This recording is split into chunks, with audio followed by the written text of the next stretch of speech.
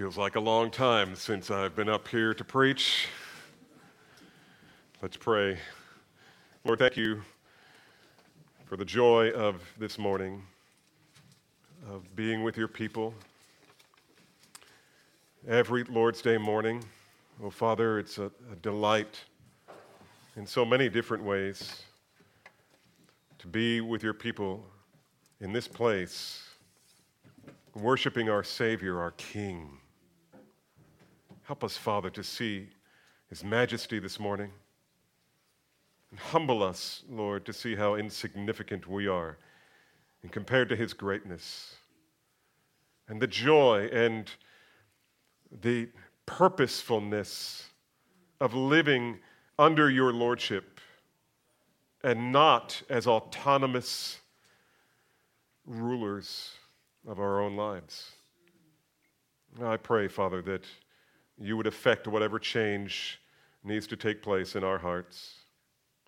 And Father, I will cast this seed very broadly this morning among your people. But you must give the growth.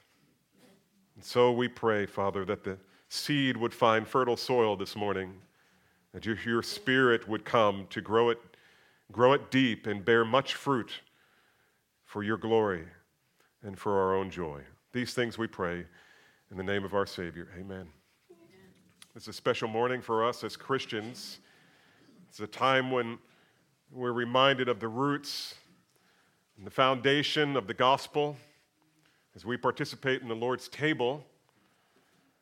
This morning we're going to be reminded through vivid, Spirit-wrought demonstration what it costs the Lord, the King of glory, to justify and cleanse and redeem and adopt sinners like you and me, sinners who were justly condemned for their treason against the King.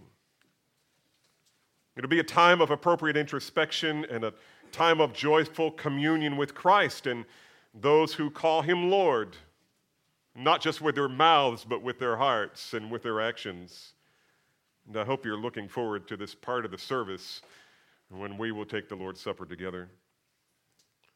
The message from God's Word this morning, however, will focus on the final part of that gospel message, namely, that when Christ had offered for all time a single sacrifice for sins, he sat down at the right hand of God, waiting until his enemies should be made a footstool for his feet. The message this morning is not about a babe in a manger. It's not about a man who was able to work miracles by the power of God. It's not about a Savior who offered himself as a sacrifice or a dead man who rose again from the dead. No, the message this morning is about that same man who now sits on the eternal throne of God as the sovereign King of kings and Lord of lords. This is the King of glory. There's something fundamental, however, at the beginning that you and I must always remember as we approach a text like this one, and it is this: we were made for worship. We were created for worship. We exist to ascribe to the Lord the glory due his name. This morning we're going to be especially helped in fulfilling that purpose of worshiping God from the heart by opening Israel's ancient hymn book, the Psalms. And so turn with me to Psalm chapter 24. Psalm chapter 24. For centuries, the church has held the Psalms in a central place to point us to Christ, to point us to Yahweh, the God of Israel. They are intended, these psalms, to be sung by a congregation as songs of praise and worship and adoration and thanksgiving unto God. They are given to man to turn our hearts away from the ubiquitous and relentless noise of the world and the constant drumbeat of our daily problems and draw us back to ultimate reality, namely God himself. The book of Psalms has been called the Mount Everest of the Bible. And from it we see the glory of God with clarity and wonder that we seldom see elsewhere. And in his sweet providence, we find ourselves this morning standing on one of the majestic peaks, Psalm 24, which is a powerful example of a psalm especially designed to reorient our minds and our hearts to true north, where we can see the wondrous glory of our God. And so, before we begin the message, let's stand together and read Psalm 24. Psalm 24. Follow along with me now as I read the word of the Lord. The earth is the Lord's, and the fullness thereof, the world and those who dwell therein. For he has founded it upon the seas and established it upon the rivers. Who shall ascend the hill of the Lord, and who shall stand in his holy place? He who has clean hands and a pure heart, who does not lift up his soul to what is false and does not swear deceitfully. He will receive blessing from the Lord and righteousness from the God of our salvation. Such is the generation of those who seek him, who seek the face of God, God of Jacob. Lift up your heads, O gates, and be lifted up, O ancient doors, that the King of glory may come in. Who is this King of glory? The Lord, strong and mighty, the Lord, mighty in battle. Lift up your heads, O gates, and lift them up, O ancient doors, that the King of glory may come in. Who is this King of glory? The Lord of hosts. He is the King of glory. May the Lord add his blessing to the reading of his word, and you can be seated. A short preface to this text seems in order this morning as we begin. Psalm 24 is what is known as a royal psalm. It's a hymn of praise that extols the virtue of God our King. It's a psalm that God's people are not even, or hardly even mentioned in. Rather, the focus of attention is squarely on the King of glory. Historically, this psalm has been viewed as part of a trilogy of psalms, actually. Psalm 22 for the church has always been referred to as the Psalm of the Cross. You take a step forward, Psalm 23 has been called the Psalm of the Crook because it's about a shepherd. And then this psalm, the next psalm, Psalm 24, the Psalm of the Crown. This is the psalm about the King of glory. And our text for this morning is about the Psalm of the Crown. In all honesty, we don't really know what the historical setting was for this psalm. If you read the commentators, they all are baffled by it. Some of them try to be more dogmatic than others. Some are convinced that it was written to commemorate the day that David took the Ark of the Covenant finally from the house of Obed-Edom, who was being blessed abundantly because the Ark of the Covenant, the very symbol of the presence of God, was in his house. And David heard that the Lord was blessing him, and it had been some time since they had initially tried to bring the Ark of the Covenant up to Mount Zion. When you remember, a man by the name of Uzzah tried to stabilize the cart because they weren't carrying it properly, and God struck him dead. And so there it stayed in Obed-Edom. But David decided it was time to bring it to Jerusalem. And many people think that this psalm was the psalm that was written for just that occasion. The text, however, gives no indication of the setting. Rather, it may very well likely be that the psalmist, in this case David, simply set out to write a song that Israel could sing to glory in the majesty and the wonder of their king. Imagine this, David the king writing a song to fix the hearts of the people, not on himself as king, but on Yahweh as king, the Lord as king. It's almost as if David is saying, pay no attention to me. He is the King of glory. At the end of this psalm, we are confronted with the central question: who is this King of glory? And the psalm as a whole was written to answer that question, introducing us, as it were, to this divine king. David offers three themes here to introduce us to the divine king. Number one, the dominion of the king. Number two, the holiness of the king. And number three, the majesty of the king. In verses 1 and 2, then, the congregation lifts their collective voice and they sing of the dominion of the king. And here David declares God's sovereign dominion over the earth and all that is in it. Look at verses 1 and 2. The earth is the Lord's and the fullness thereof, the world and those who dwell therein. For he has founded it upon the seas and established it upon the rivers. And now it's helpful to observe that in the original Hebrew language, that the very first words of this psalm are not the earth. In Hebrew, the author here, David, wanted to highlight the main point of the text. And the main point of the text is not the earth. The main point of the text is the Lord. And so he begins by saying, the Lord's is the earth. The Lord is central to this psalm. This is emphatic. It's like David was taking a highlighter and highlighting the key, the interpretive key to this text. This psalm is not about us. This psalm is not about me.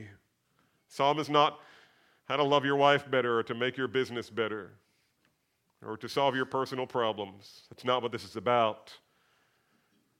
This is not even about planet Earth. The psalm is about the King of glory who exercises dominion over all things. I find it helpful that the pagans of the ancient Near East viewed gods as those who ruled over certain geographic areas.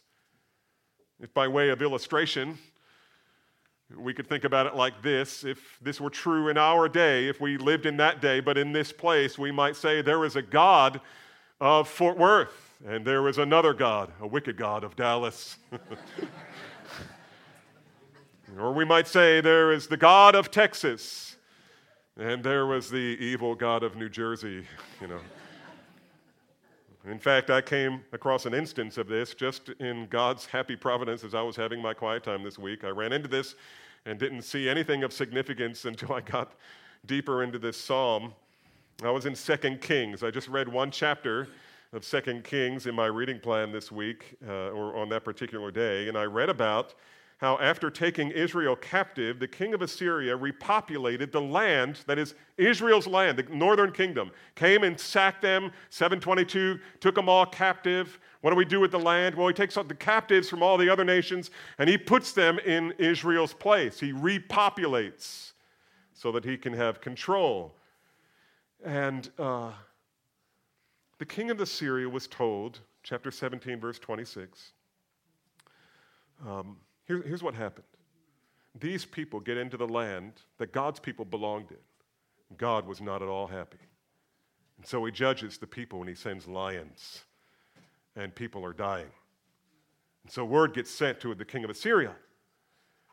And the king of Assyria was told, this is 17 verse 26, that the nations that you have carried away and placed in the cities of Samaria do not know the law of the God of that land. Therefore, he has sent lions among them, and behold, they are killing them, because they do not know the law of the God of the land. What's the solution? Well, the next verse reads, Then the king of Assyria commanded, Send there one of the priests whom you carried away from there, and let him go and dwell there, and teach them the law of the God of the land. The God of the land. Well, this was a common misunderstanding of the day, was that there were many gods who acted as kind of tribal deities. And even Israel sometimes struggled with that. They treated God as if he were a tribal deity, that he was only for the Jews. Jehovah is for the Jews only, which was never true. It's never true. But in their minds, that each god ruled over a certain piece of land and a certain people. But David knew better. David knew better.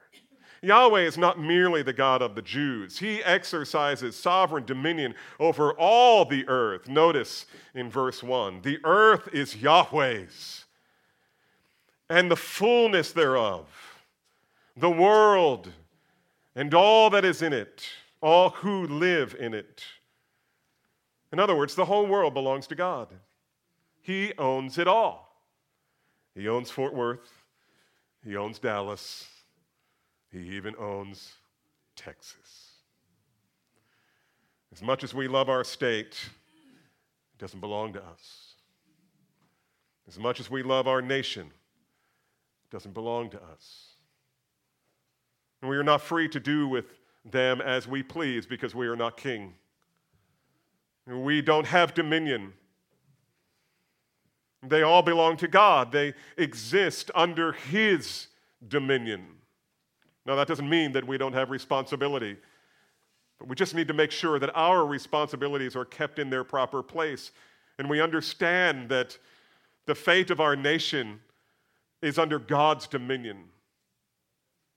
It's under His control. And notice how he says, the earth is the Lord and the fullness thereof. The fullness here points to the wealth and fertility of the earth. All the gold in Alaska, all the oil in the Middle East, all the wheat in Kansas, all the fish of the sea, and the birds of the sky, and the animals on land, all the money in your bank account, none of it belongs to you.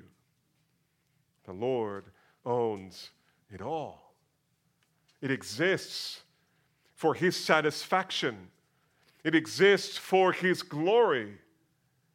And it is all under His sovereign domain as king. And so God is the one who gives wealth and takes it away. It is God who sends the rain and calls for drought.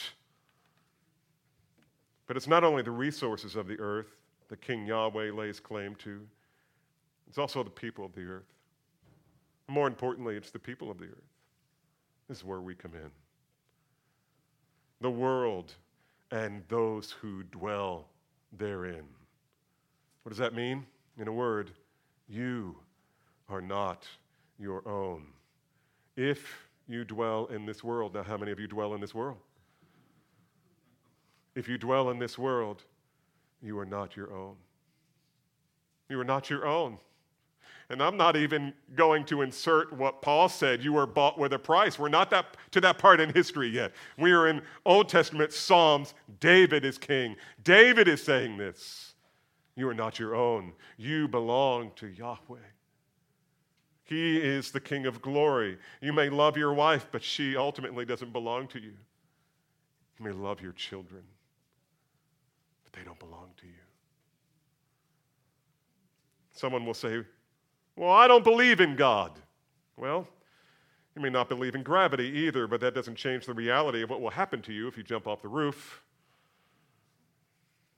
And since you exist in God's domain, you owe your allegiance to God as your true and rightful king. You can choose to give Him what is rightfully His, or you can resist Him. He is the only one with the wisdom and authority to tell you how to govern your life for your good and for His glory. And those who are wise willingly rank themselves under His rule. And then again, the opposite is also true. Listen to this. I want you, all eyes up here for a minute, and I want you to hear this statement, and I want you to talk about it in your small group. Hidden under every sin is a desire and demand for self-rule. Hidden under every sin is a desire and demand for self-rule, for autonomy, for being out from under authority. Every time I face temptation, I find myself in a battle for control. And every time I sin, I declare my independence from the rule of the Lord of glory. In my heart, I establish my own kingdom.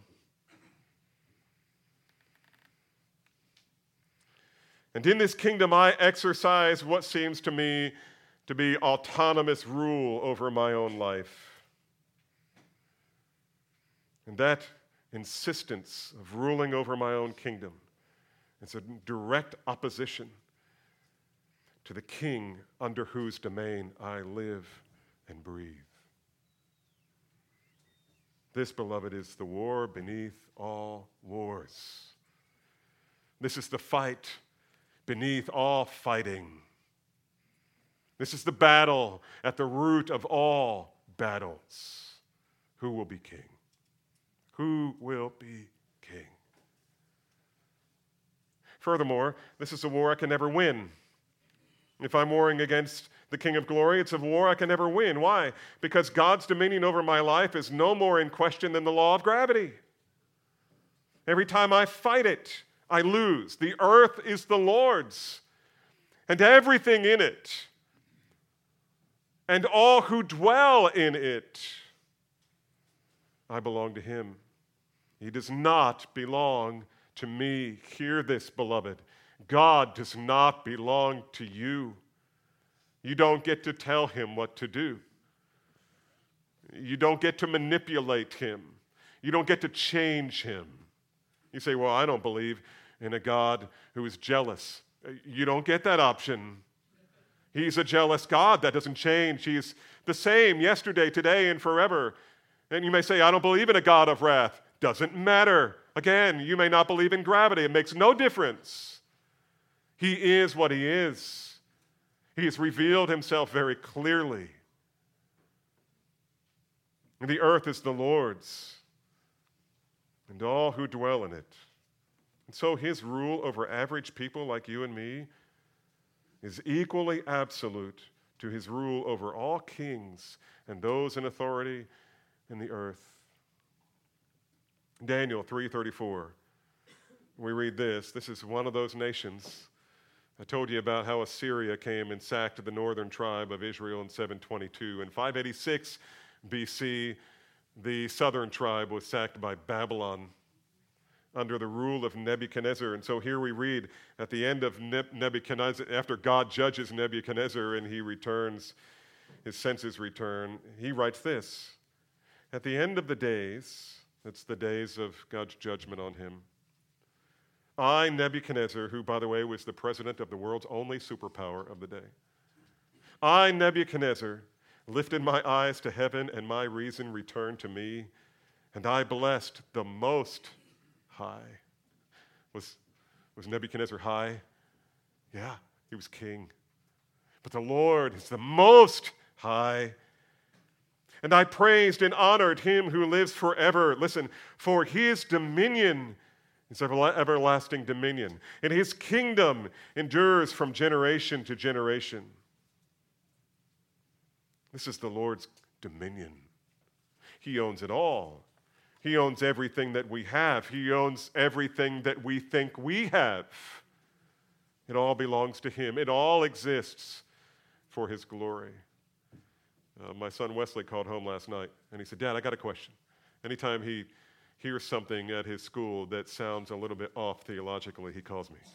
And he said, I had a test question today, and it was, what is man's purpose in the world? And him being a good worldview student, or me being a good worldview teacher, I immediately responded, well, son, you know the answer. The chief end of man is to glorify God and enjoy him forever. And he said, good, that's what I wrote. But that's not what they taught. They had a secondary issue, which I think is secondary, and we won't get into that. But the earth is the Lord's. We exist to glorify God and enjoy him forever. And so the earth is the Lord's, but we might ask, by what authority does Yahweh exercise dominion over the world? Answer, by the authority of creation. God rules the world because he created it. Look at verse 2. For he has founded it upon the seas and established it upon the rivers. And I wish we had time this morning, but we don't, to talk about how the ancient Near East viewed water as a symbol of chaos. But we'll talk a little bit about it. This is creation language. It's the most important part.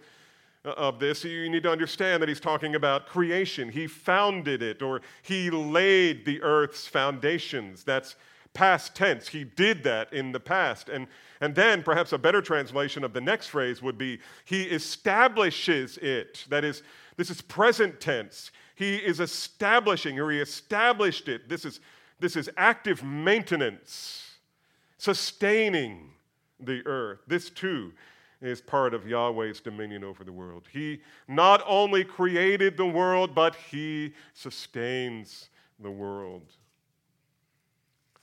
If we would fast forward from Psalms 24 to the New Testament book of Colossians, chapter 1, we would hear Paul say that Jesus,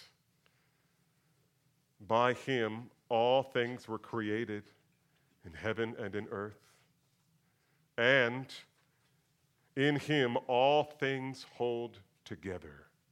In him all things keep their integrity.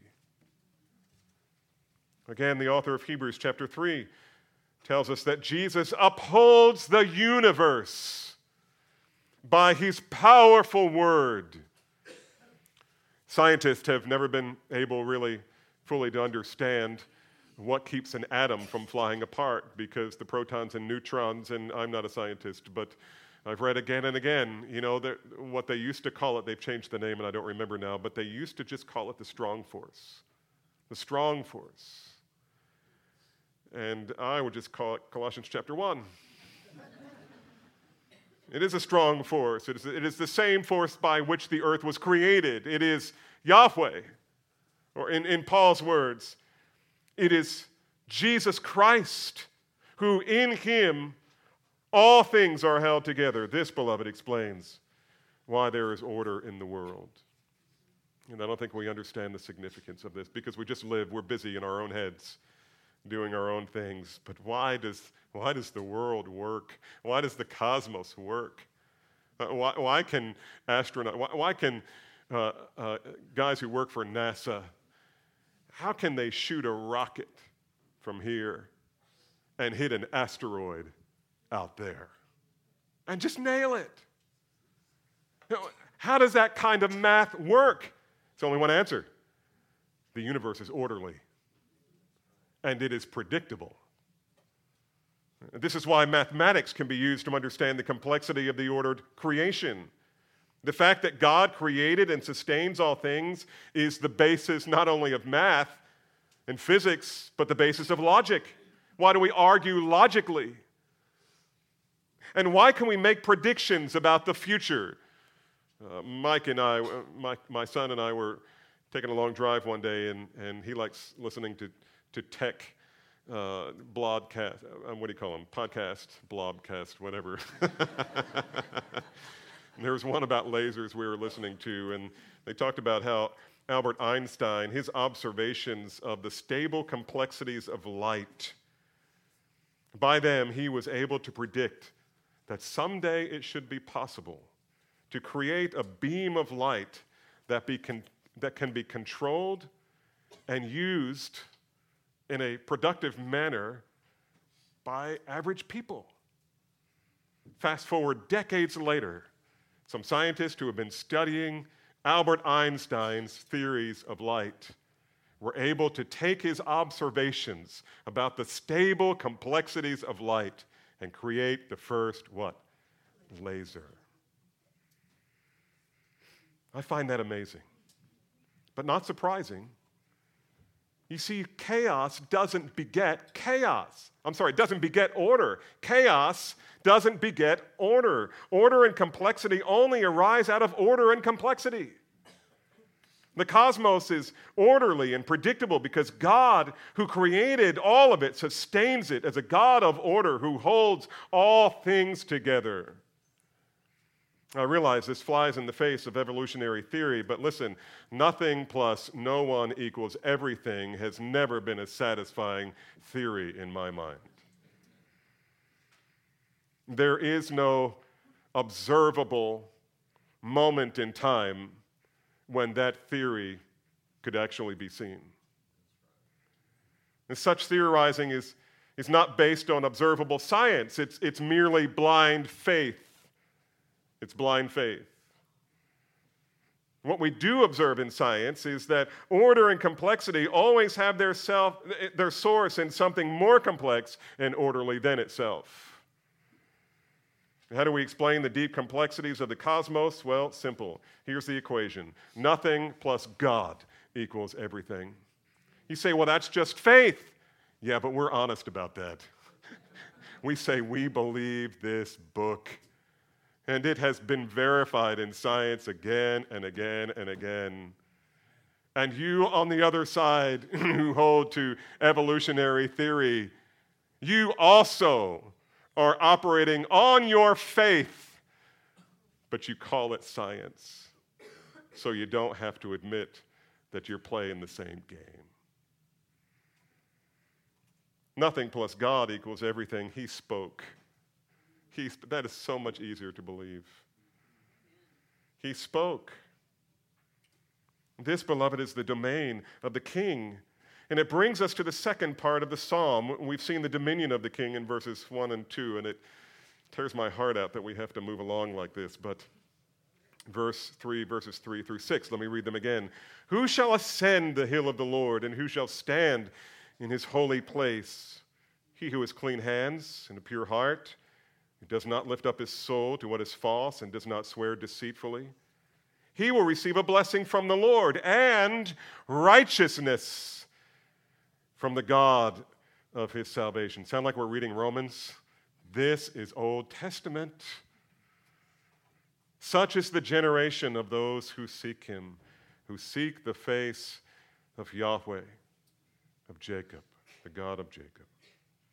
Believe it or not, David wants us to sing about the moral qualifications necessary for an audience with the king. There are moral qualifications to have an audience with the king. Now, this is delightfully surprising if you think about it, because here we've just learned that the King of Glory is the creator of all things, creator of the earth. He doesn't mention the stars here, the cosmos, but he created that too. And now we discover that this highly exalted king is actually approachable. He's approachable. Apparently, God desires to live in relationship with the people he has created. How else can we understand the question, who shall ascend the hill of the Lord, and who shall stand in his holy place? Who can come before him to worship? So I said in the beginning, the purpose, we were created for worship of the God who created all things. And now David is saying, okay, let's talk about the next thing.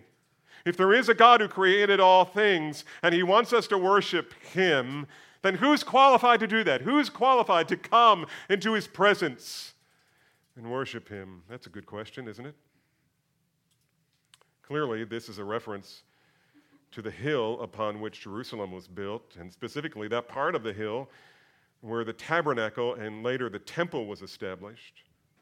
This was the designated place of Jewish worship, the worship of Yahweh, and where they had the sacrifices and all the pageantry and everything where the priests would do their thing to offer an atoning sacrifice and all kinds of free will sacrifices and thanksgiving sacrifices. It was the place for the worship of their God. Then, to the question, who is qualified to stand in that king's presence? The answer comes in the form of a basic list of qualifications. Let's consider them. And by the way, in Psalm 15, there's a longer list. We don't have time to look at that this morning. Just you can look at that later. Clean hands has to do with pure behavior, a life that pursues active goodness and righteousness and resists temptation. These are outer man issues. These are behavior issues. Pure heart. Pure heart speaks to man's attitudes, motives, intentions. This is his inner man. We've said many, many times here in this church that sin and righteousness are always matters of the what? The heart. And so there's cleanness in the outer man. I mean, his reputation demonstrates that he's a man who loves and trusts God. And not just the outward, but the inward. God looks at the outside of man, but the Lord looks at the heart. And so you need to have a pure heart as well. Verse 4. Number 3. He does not lift up his soul to what is false. Now, what is false specifically here has to do with idolatry. He doesn't lift up his heart in worship to the wrong object of worship, which is any object of worship who is not the King of glory. It's a prohibition against idolatry, which was the thing the Lord hated more than anything else. And number 4, he does not swear deceitfully. In other words, he isn't dishonest. He's not deceitful. He doesn't trick people. His yes is yes and his no is no. And people can trust him. This is the kind of person who's pure on the inside, pure on the outside. It needs to be said here that the Lord is not talking about moral perfection. He is describing people who are counted righteous in God's sight by virtue of their faith in God's commands and promises. And that faith is expressed in holy living, though that holy living is not perfect. You say, I thought he required a perfect righteousness. He does. But that's not what he's talking about here. There were all kinds of men in the Old Testament who were called righteous men. Job was a righteous man. You think of Simeon was a righteous man. You think of the disciples were righteous men. David was a man after God's own heart. He was labeled a righteous man. And in fact, in the Psalms, David says, Lord, deal with me according to my righteousness. He was talking about his reputation, the reality that in his heart of hearts he wanted to be holy. He pursued holiness. He sought obedience. He wasn't trying to get out from under God's authority. He was wrestling with his heart to always get back under God's authority. It was never perfect, but it was a righteousness that came by faith. Does that sound like something you've heard before? Martin Luther, the Reformation. What ignited the Reformation? Martin Luther's discovery of the verse that's always been there and quoted in Habakkuk, the just shall live by faith. The righteous shall live by faith. It's always been that way. It's always been that way. Those whom God counts righteous are people who believe, they trust, they love God. They hate their sin. You remember the publican at the temple. Okay, Old Testament, right? It's recorded for us in what we call the New Testament, but it's a record that is technically Old Testament because it's for the cross, right? Publican at the temple. And there he is, praying at the temple as a good Jew. And let's see, the publican and tax collector. So let's say Pharisee and the tax collector. Pharisee's over there. God, I thank you that I am righteous. Sounds like he's giving praise to God. But he's really talking about his own ability to satisfy God by his actions. And here we have the tax collector, the publican over here. And he won't even lift up his eyes to heaven. And he says, God, be merciful to me, the sinner. And in the original language, it says this, God, be propitiated toward me. You know what propitiation is? It's offering a sacrifice to appease the wrath of the king. Where was he? He was in the temple. What happens in the temple? The lambs, the animals are killed as a propitiation to satisfy the just and holy wrath of God. And Jesus says, I tell you, this man went home justified. By what? By his faith. Evidenced also by faith that bears fruit. In this case, humility and confession. Righteousness has always been graciously imputed to sinners on the basis of faith. Hence, when Paul takes pains to explain the gospel, he declares on the basis of the Old Testament teaching that the just shall live by faith. They are considered righteous in God's sight because of their faith. And that faith produces practical righteousness. James seizes upon this and says, faith without works is what? Dead. No fruit, no root. And he repeatedly says, you may say,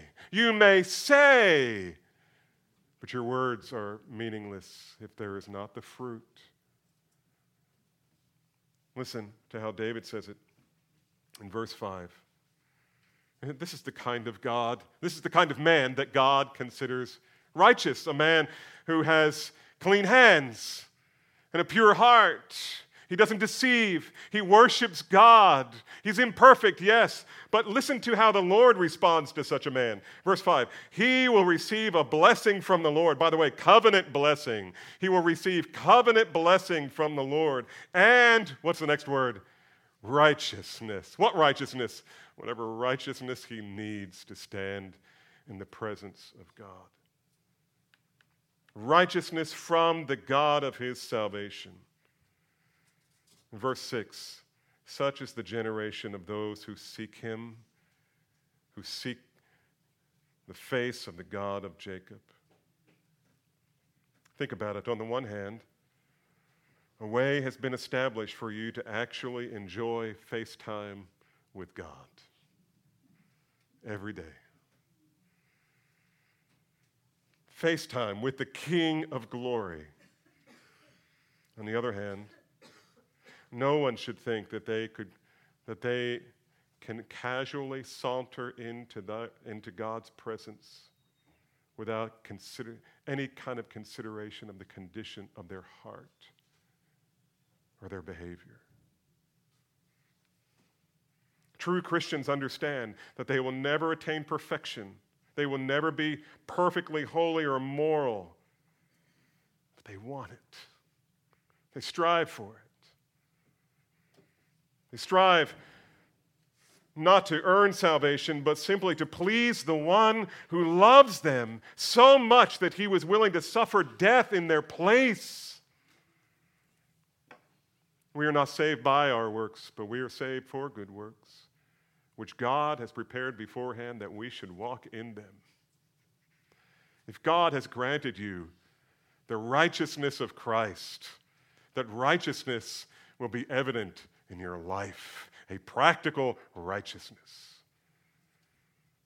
And such imperfect people are loved by God and welcomed into his presence. That's why I said this is really a delightful section when you think about it. Such people are welcome into his presence. He counts them righteous. He counts them righteous on the basis of their faith in him. And the proof of their faith is their consecrated lives, imperfect though they may be. I don't know about you. I love Jesus Christ.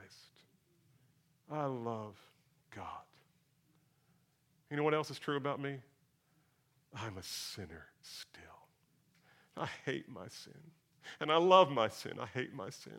I love my sin. I hate my sin. I love Jesus. Thanks be to God. David has had us sing about the dominion of the king and the holiness of the king. And finally, so much more should be said. And this is a taste of the holiness of the king. Now we come to the majesty of the king. I like this part. Listen to this, beginning with verse 7. Lift up your heads, O gates. Be lifted up, O ancient doors, that the King of glory may come in. Who is this King of glory? The Lord, strong and mighty. The Lord, mighty in battle. So the scene here is painted for us of a warrior king returning to Jerusalem in victory over his enemies. As he approaches the gates of the city, the choir leading the procession before the king begins chanting or singing out to the gates that apparently are closed. And they are singing in such a song that personifies the gates as if they were living creatures. And they cry out to the gates and they say, "Lift up your heads, O gates." You kind of imagine there's a couple of kinds of gates that are there. There's that one, it's kind of has a door that you kind of have to stoop to get in. They built them that way so that it was difficult for the enemy to get in, and you would have to stoop a little bit. But if the king was coming, you lifted up the big gate. I forget what it's called, not the trellis, the something. And the whole thing would lift up. And the choir is singing, "Lift up your heads, O gates. Lift up your heads, O gates, and be lifted up, O ancient doors, that the King of glory may come in." And then from behind the great walls of the city, a voice comes back. "Who is the King of glory?" And the representative, the spokesman of the king, cries back, "Yahweh, strong and mighty. Yahweh, mighty in battle." And again the choir sings, "Lift up your heads, O gates, and be lifted up, O ancient doors, that the King of glory may come in." And again the voice comes back over the wall. "Who is this King of glory?" And the spokesman of the king declares emphatically, "Yahweh of hosts," which means the captain of an army of angels. Lift up your gates. Yahweh of hosts is here. He is the King of glory. Beloved, this is, I think, no theological stretch to conclude that this Yahweh of hosts, who holds all things together, is none other than the second person of the Trinity. But in this scene, he is not gentle Jesus, meek and mild. He is the great warrior king who has created for himself a people, and every day he is building and defending those people. And by the way, it's more than a little interesting to me to learn that during the exile into Babylon, the southern kingdom was taken into Babylon, the Jews developed a tradition of reading prescribed psalms. There was a prescribed psalm for every day of the week. And the priest would go to the outer gate of the temple, and every day a priest would go out, and as loud as he could read for a crowd to hear, he would read the first day of the week, the second day of the week, and every day was a prescribed psalm. Psalm 24 was designated for the first day of the week, which happens to be Sunday. Now, I don't make a lot about that, but every Sunday morning, listen to this, the priest would come to the outer gate of the temple. They would read aloud on the first day of the week Psalm 24. And I can't help but observe that on one particular first day of the week, as the temple priests on that very morning were declaring Psalm 24, Jesus mounted a donkey. And the crowds declared, "Hosanna, Hosanna, save us, save us. O Son of David," what does that mean? Heir to the throne, King. Hosanna, Hosanna, blessed is he who comes in the name of the Lord, Yahweh. Who is this King of glory? He is the sovereign King whose dominion envelops all creation. He is the thrice holy King who invites us into fellowship. In fact, not just us, but all who share in his holiness. And he's the warrior king who defeats every foe until he makes his enemies a footstool for his feet. Beloved, behold your king. This is the King of glory. Psalm 24 is the psalm of the crown, the psalm of the reigning king. And if we would turn back half a page, we would read about the shepherd king, who was known for leading his people to green pastures and quiet waters, and also protecting them from the enemy, even leading them through the valley of the shadow of death. But they have no need to fear. Why? Because their shepherd king is with them. This is the psalm of the crook, Psalm 23. And if we turn back another half page again, we would read the psalm of the cross. In preparation for the Lord's table, I'd like to take just a moment to read a few short excerpts from the psalm of the cross. Verses 1 and 2. My God, why have you forsaken me? Why are you so far from saving me from the words of my groaning? Oh my God, I cry by day, but you do not answer, and by night, but I find no rest. Verse 6. I am a worm and not a man, scorned by mankind and despised by the people. All who see me mock me.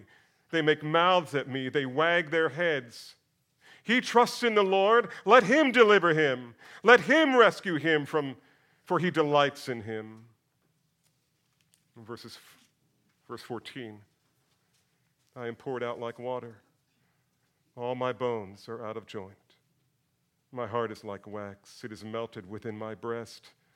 My strength is dried up like a potsherd, and my tongue sticks to my jaws.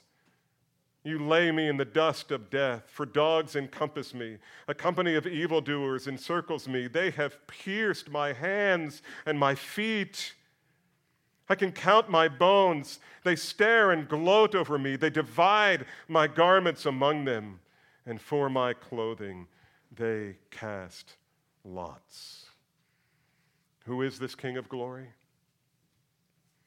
He is the King who, though he existed in the form of God,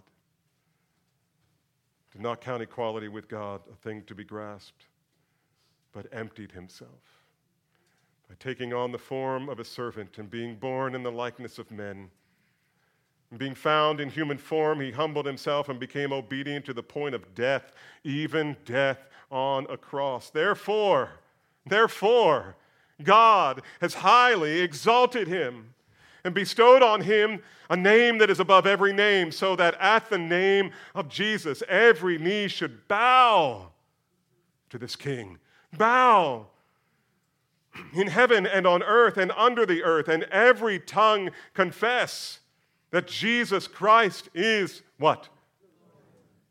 He is the King of glory. Let's pray. Father, what a magnificent text of Scripture. And how dependent are we on you to fully grasp the glory of it. So we praise you for it. We ask you to give us eyes to see, and ears to hear. And even now, as we come before the King, to remember the ultimate sacrifice that the King of glory made for us. Melt our hearts and give us eyes to see our sin and humility to confess it. May your name be exalted in our hearts. May Jesus Christ reign supreme in us. For his glory and for our own joy, we pray.